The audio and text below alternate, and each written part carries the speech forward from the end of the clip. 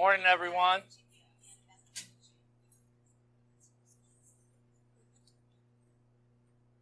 It's good to see you folks this morning. That's what I was about to say, Tim, it's really good to see you. We wish we could say the same. Well, that's all right.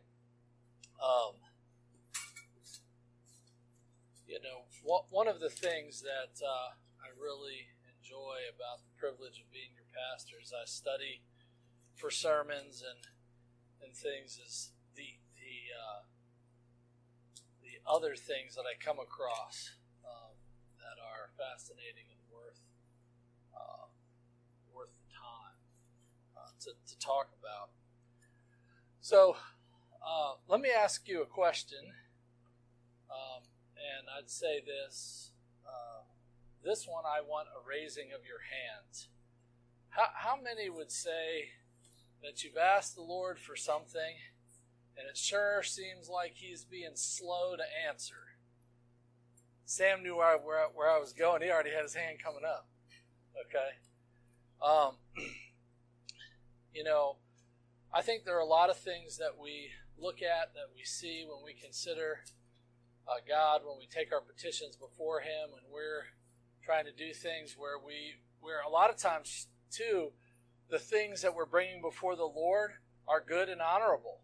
Sometimes it's about children being faithful in your home right now. Some are about children coming back. Some is about finding a wife or a job or all of these kinds of things where God has called you to it and you're like, what's going on here is, why is God not responding?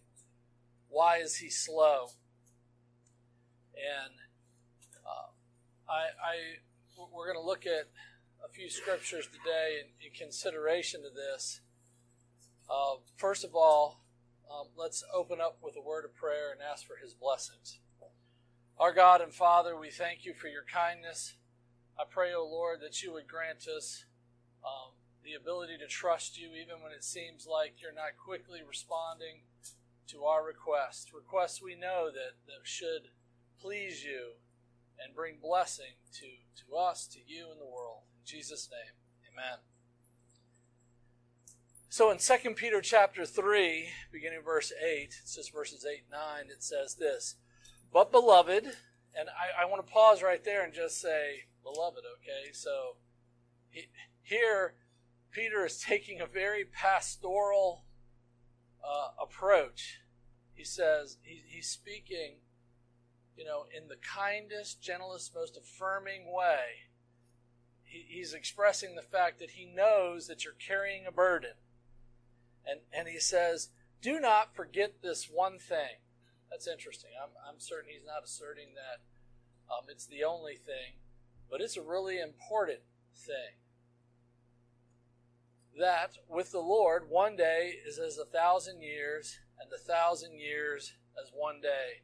And of course, there have been some folks who, in eschatological terms, try to, make this, or in people that want to be long day creationist kind of things, try to insert this in. But I think this, the concept here is that. In the context is, what seems very long to us is not long in God's eyes, in what he's doing, in what he's performing, in how he is bringing about his plans. Because then it says in verse 9, the Lord is not slack concerning his promise. Right? And he goes on and says, as some count slackness. Right? That slackness, slow, not moving with a sense of the kind of urgency that we think God ought to be moving with. And what it says, though, is long-suffering towards us. So that's interesting. So he's not slow. He's going to work things out in his timing. But why does he do it? It's his purposes are actually full of mercy It's full of long suffering towards us and his promised elect. And why do we see that? It says this, that but long suffering towards us, not willing that any should perish, but that all should come to repentance. And so, whatever the challenge you're having, I want to encourage you, continue to petition the Lord. Continue to look to him for the answers. And know that he keeps his promises. So, what's the larger scriptural story I want to illustrate here? Sometimes I think we forget what, that God really does keep his word. And when he lays things out, we don't always make the connections in the broader story. So, what's our greatest problem? Surely everybody knows what that is. Sin, right? So right there in Genesis, we see that God makes a promise, right? That the seed of the woman, that Satan, the enemies of God, they're going to bruise his heel, right? But, in fact, Jesus is going to crush his head. Now, in order to get there, we need a king to deliver us. We need a high priest to deliver us. And, you think about that. God makes that promise. In the midst of all this, the people continue to grow and multiply, and they become so wicked, God brings a great, large judgment down at the flood. And yet, to deliver mankind, he saves just 8 souls through that. And then what happens? God comes out, he reestablishes the mandate to take dominion, to be kings, and actually there in Genesis 8 and 9, you see God begin to, he establishes the fact that Noah's given some kingly authority. We see the establishment of the civil magistrate for Noah to actually bring about the death penalty if someone kills someone else. That's the first place in the scriptures where we see that's delegated from God's hand, like we see before the flood, into man's hand with Noah. And yet, Noah obviously is going to be in the line simply because he's part of the 8 that are left, right? He's the father of the other men that are there. But that's not where deliverance comes.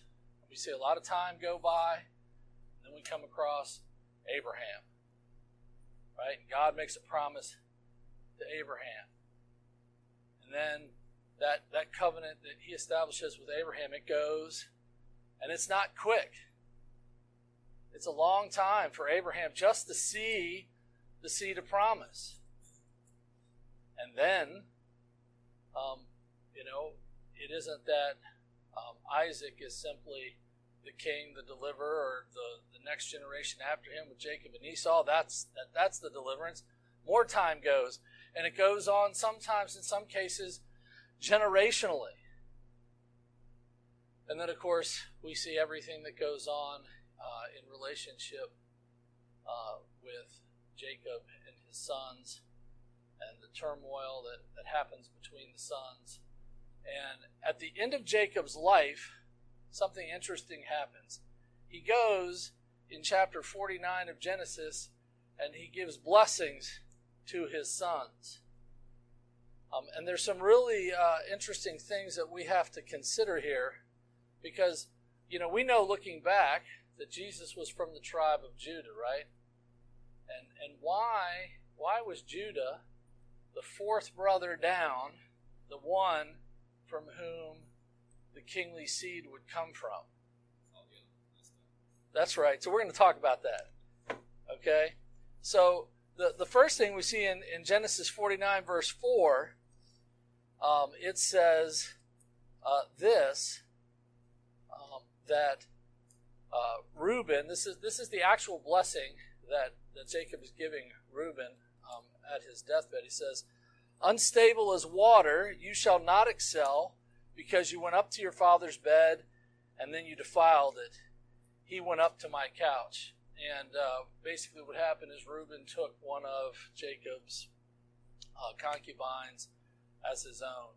That's a place of usurping the father's authority by taking one of his concubines, one of his wives, so to speak. He's assuming the father's authority, and he's grasping it prematurely.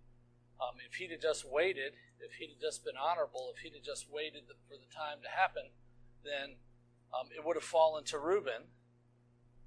But in his own sin, he's disqualified. You're not talking about the concubine, right? I beg your You're not pardon. talking about the concubine, right? You're not saying in due course he would have had the concubine anyway. No. I'm not saying that. But if he'd just simply waited, I mean, we look at the situation with the concubine. Mostly, we just say, well, that was a sexually impure thing, and it was. But the act has implications of usurping authority, not just the act of sin. It's taking, essentially, you're snatching a queen so that you can become king early. And that is both the defilement sexually, but also grasping for the place of power before God's appointed time. And so then you say, okay, what about Simeon and Levi?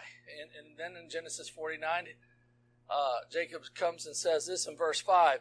Simeon and Levi are brothers. Now, of course, we know that, but it's more than that.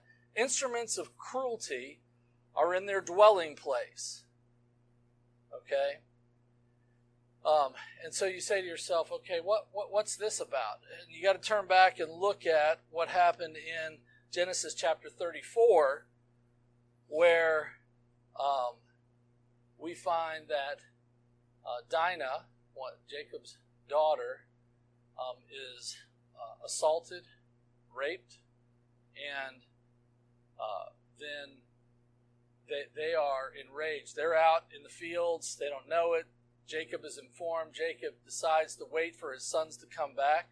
Now, in part, you have to understand that in ancient times, the sons were responsible for their sisters. Not that the father had no responsibility, but in actuality, they're the ones assigned for the bartering of the daughter to be wedded to someone. And of course, the rapist decides that he wants to marry this woman.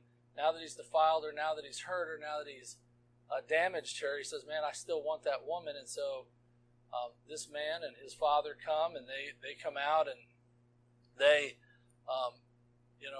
say, hey, look, we want to marry her. Maybe there was, the text doesn't show this, but one could make an argument, well, maybe they were trying to make things right. But really what you see is that he is just engulfed in lust towards Dinah. And so what does Simeon and Levi do in Genesis 34? What happens is that they say, they plan with deceit in their hearts. They say, I tell you what, you want her so bad, let's have you and everyone in your town be circumcised. Right? Then we can kind of live in peace. We can look past all this. And it says that the son is so focused. He's like, great. So this guy is so uncaring, not just towards Dinah, but everyone in his town, because he's willing to say, yeah, we'll all do that, without any regard for the fact that everyone else is going to have some pain and suffering involved in what he's doing.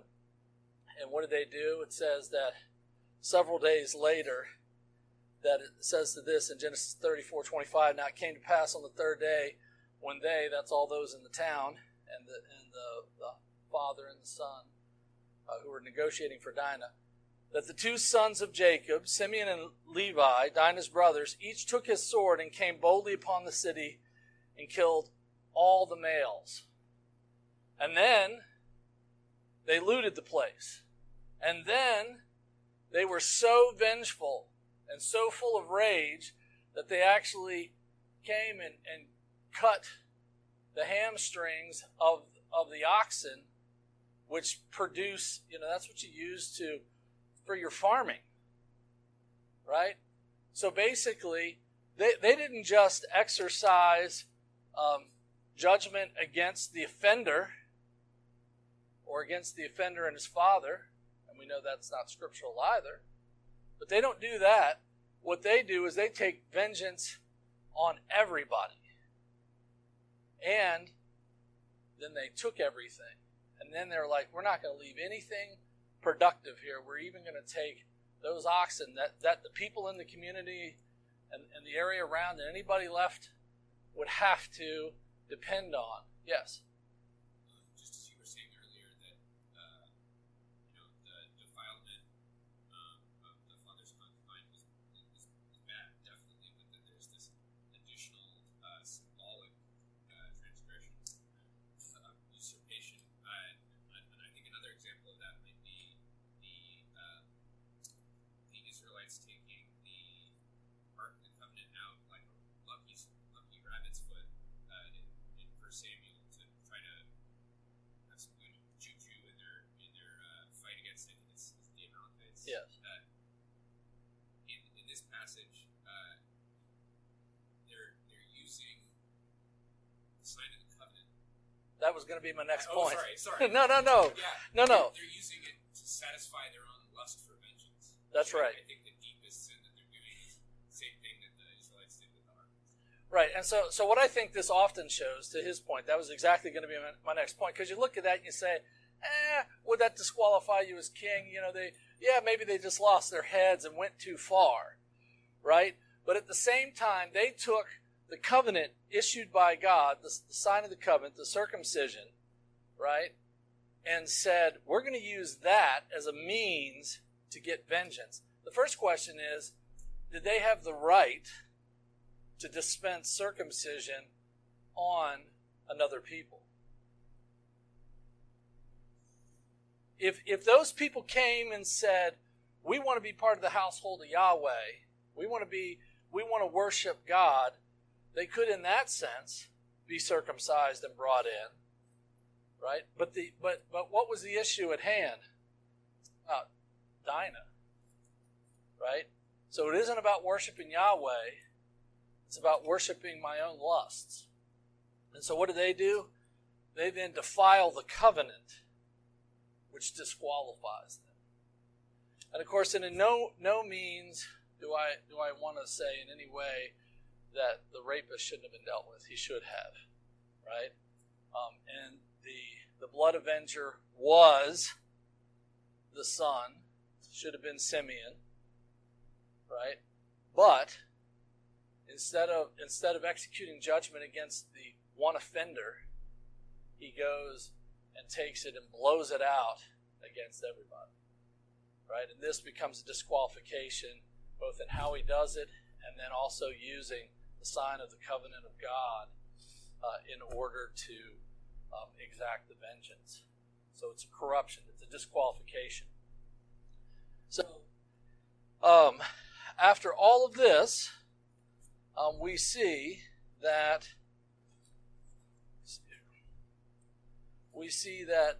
in verse 8 of 49, of chapter 49 of Genesis, that Jacob says, Judah, you are he who your brothers shall praise. Your hand shall be on the neck of your enemy, and your father's children shall bow down before you.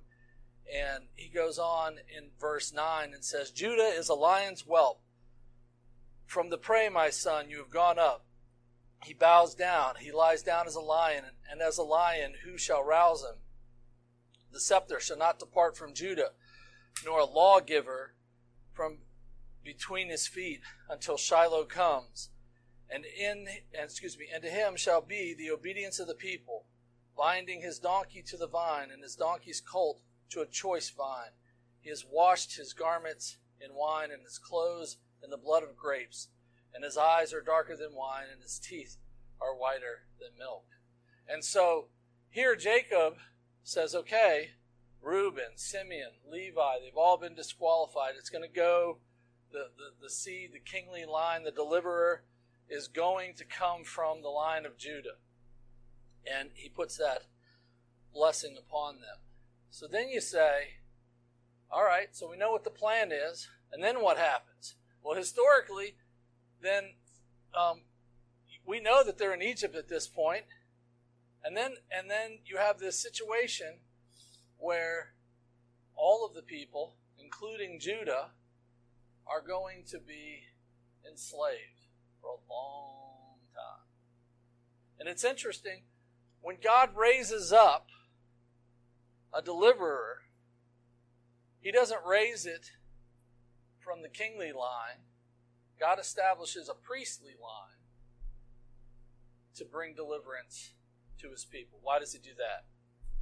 Why does He bring the deliverance from the priestly line? Because worship of the Almighty is central. Our deliverer is not in kings. Our deliverer is in worship of the Almighty. And obviously, Jesus is both a king and a high priest. And we understand that. But it is not, we're not going to be delivered by a mere man, by a mere king. But that's just I think reiterates the fact that our worship here on Sunday morning and the worship of our brothers and sisters in every other church that is worshiping God this morning, that changes the world. We want to have godly men and people who are submitting themselves to God's word in the civil magistrate and our governments, but that's not going to bring change to the world. Worship of the Almighty, being incorporated into the people of God, that changes the world. And so you go through all this and it's, yes ma'am.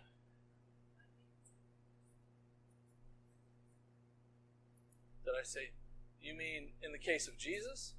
So what it says in Hebrews is that Jesus is a priest, the high priest from the order of Melchizedek, which was the priestly line before the establishment of the people of Israel.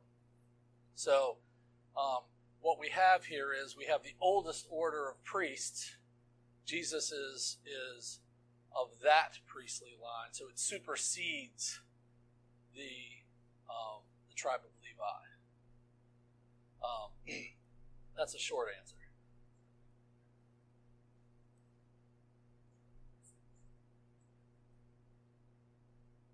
Well, sure, but so then the argument becomes: are we not all priests in one sense, right?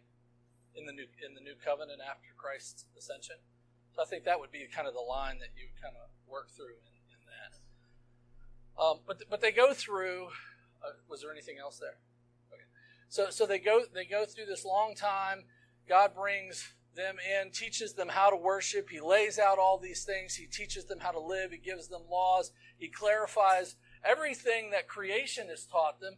And by the way, that there have been priests in the land, because we see not only was there Melchizedek in the time of Abraham, but at the time of Moses, there's Jethro, right? Moses' father-in-law. He's a priest of Yahweh.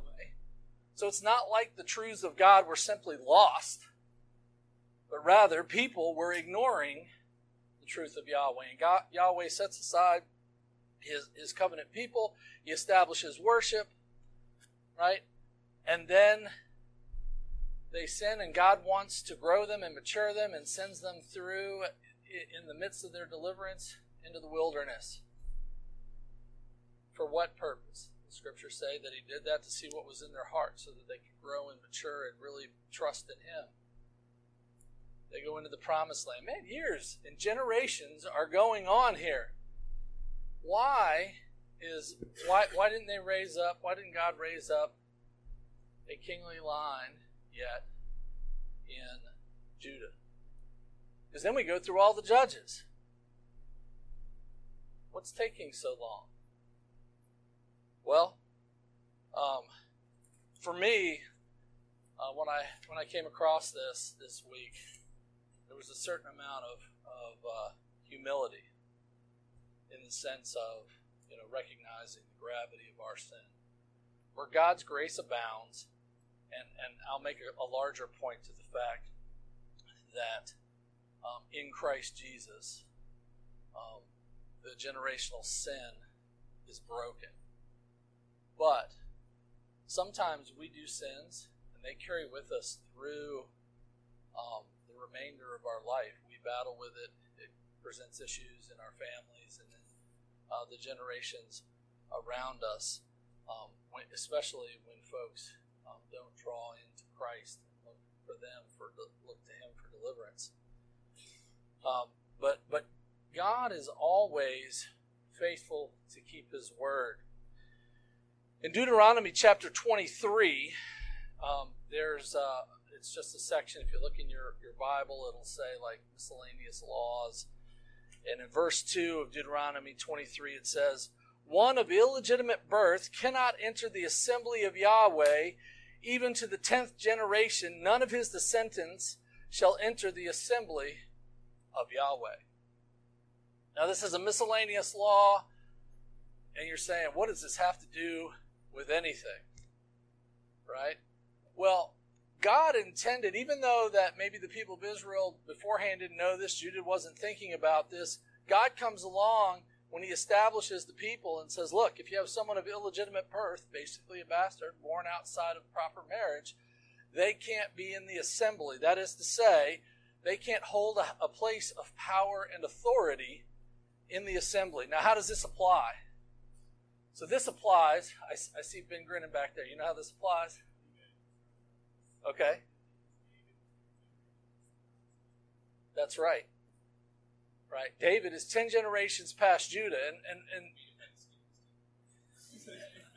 well, and we make that, you make that comment by the skin of his teeth, but it was established by God that David would rise up as the 10th generation. What happened here? Remember the story of Judah and Tamar? Right? So Judah is there, and he has sons, and his first son was wicked, and so the Bible says the Lord struck him down, right? And he had a wife, Tamar. And scripturally speaking, what's supposed to happen is that the second brother is supposed to take first brother's wife and produce a seed in the name of the first brother, right? So Judah gives Tamar to Onan. That's the second son.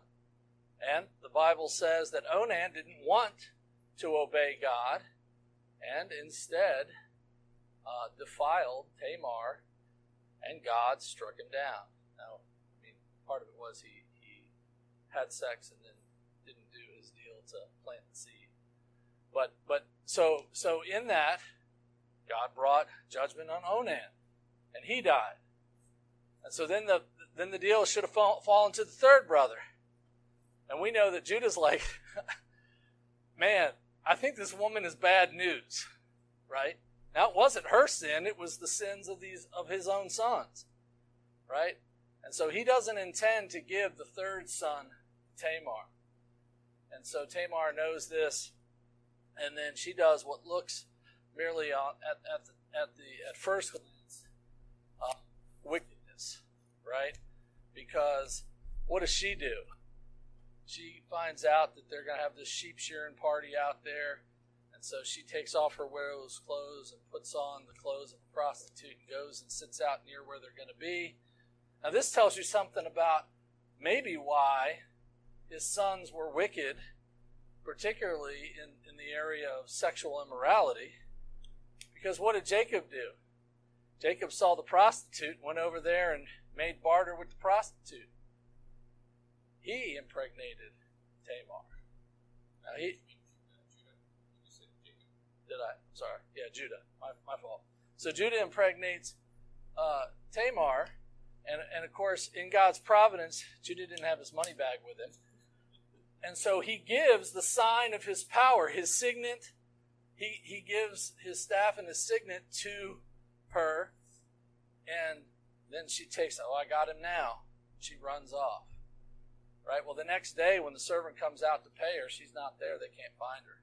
And when Tamar shows up pregnant, Judah's incensed, pulls her out, and when she's standing before them, she pulls out, look, it's you. You're the one. And, yes, sir?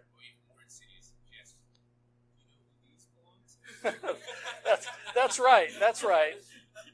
because there was an obligation for Judah to see that seed go through. And we find out that through that union of Judah and Tamar, we have Perez.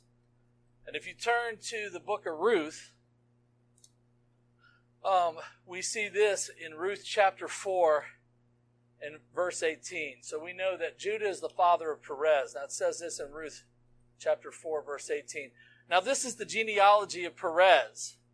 Perez begot Hezron. So that's 1 and 2. Hezron begat Ram, and Ram begat Amminadab. That's 3 and 4. Amminadab begot Nahshon, and Nahshon begot Salmon. That's 5 and 6. And Salmon begat Boaz, and Boaz begat Obed. That's 7 and 8. And Obed begat Jesse, and Jesse begot David, the 10th generation. So two things here. One, if what if Obed or Jesse were selected and they were pushed into the kingly? That it would not have worked out, because you can bet someone would have gone around and said, nope, remember Deuteronomy 23 verse 2? You're not qualified. Try to usurp and throw David out.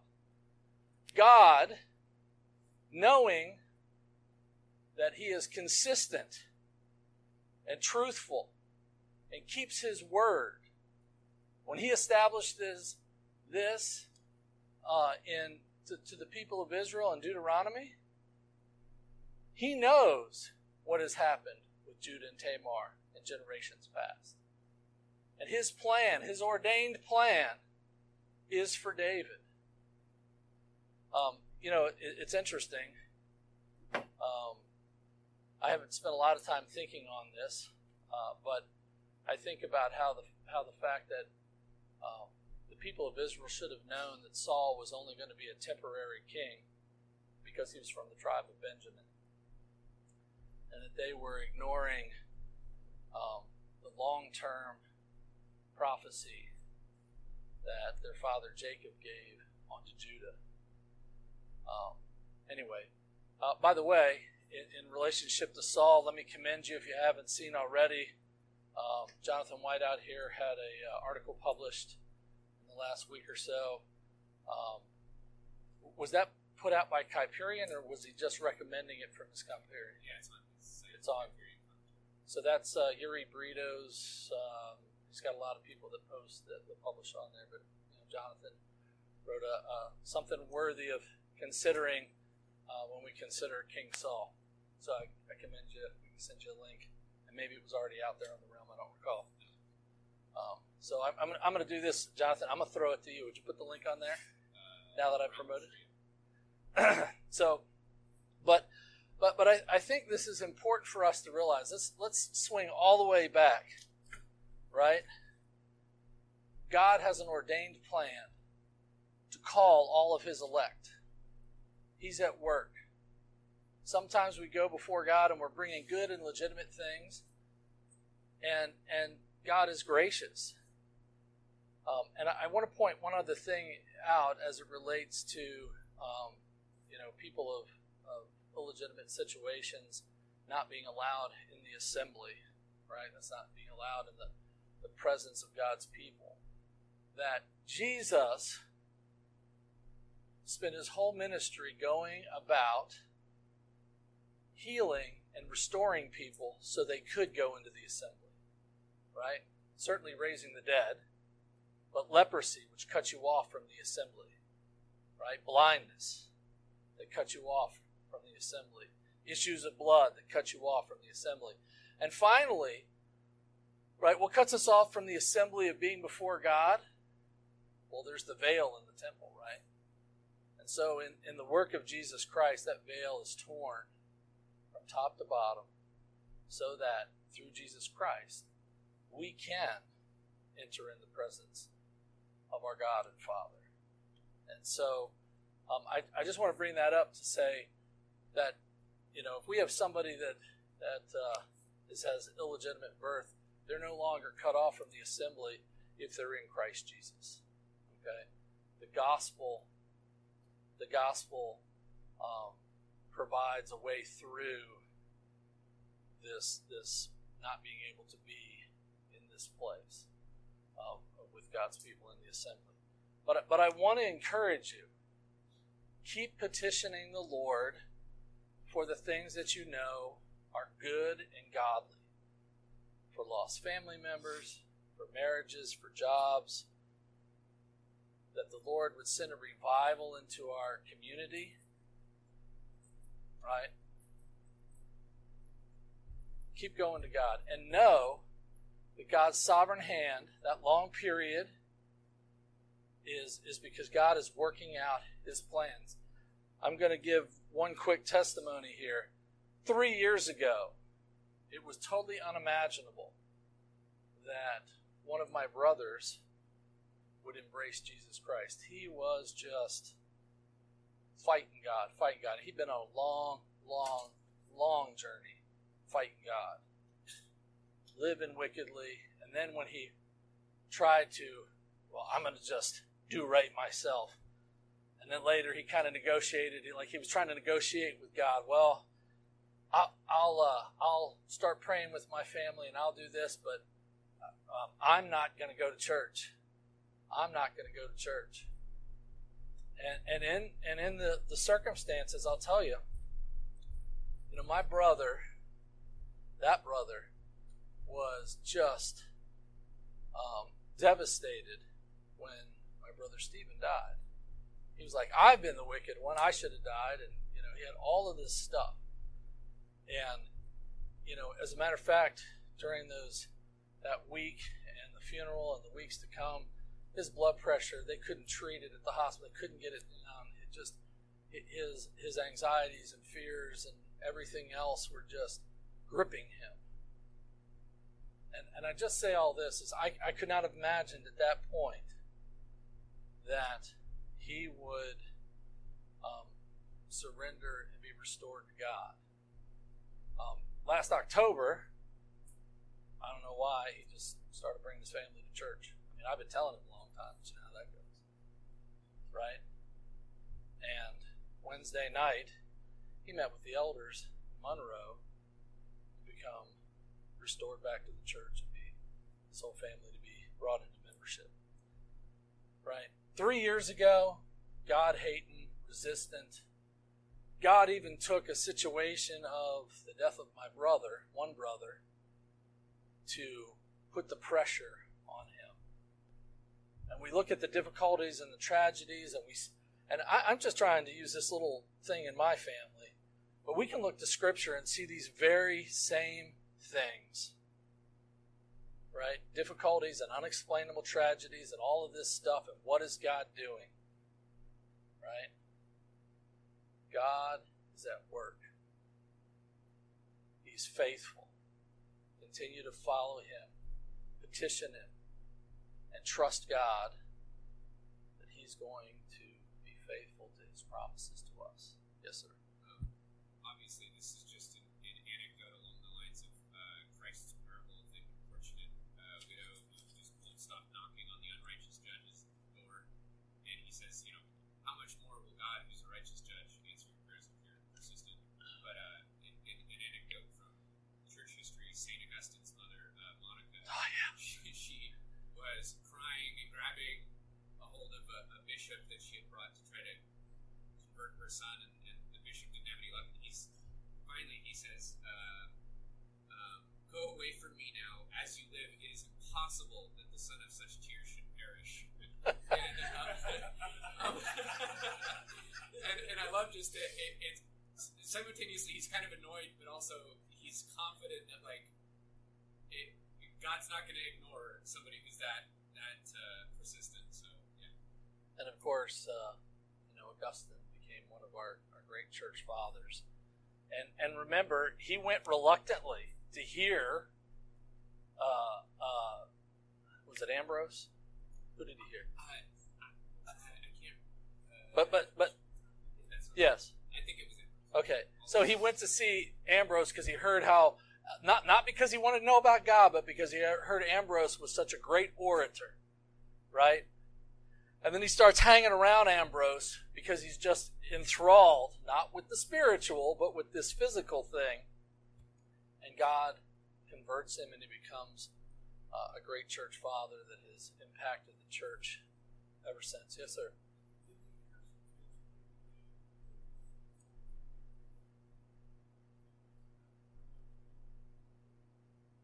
Yes. Talking about in the orange grove? Yeah.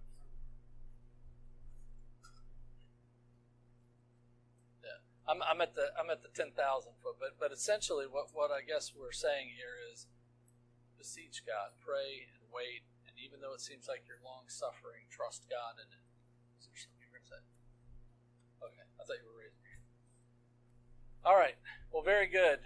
I hope this Sunday school lesson. Maybe you got a few things, but also it's an encouragement to us all. She's got a bloody finger. Oh, okay. I keep seeing this finger go like this. All right. Okay. Pray for her. And you know, by the way, in the story of God's faithfulness, until like I started working on this on Friday, I kind of finished kind of like my notes yesterday, and it wasn't until this morning where I was even thinking about its personal application to my family. But rest in God, believe Him, beseech Him, and people of God, let's worship God, because that changes the world. Let's pray. Our God and our Father, we thank you, O Lord, for your word and your faithfulness. I pray, Father, that you would grant us mercy. Father, we thank you for this Ascension Sunday. We pray that you would please prepare our hearts for worship and the renewal of your covenant promises to us. In Jesus' name.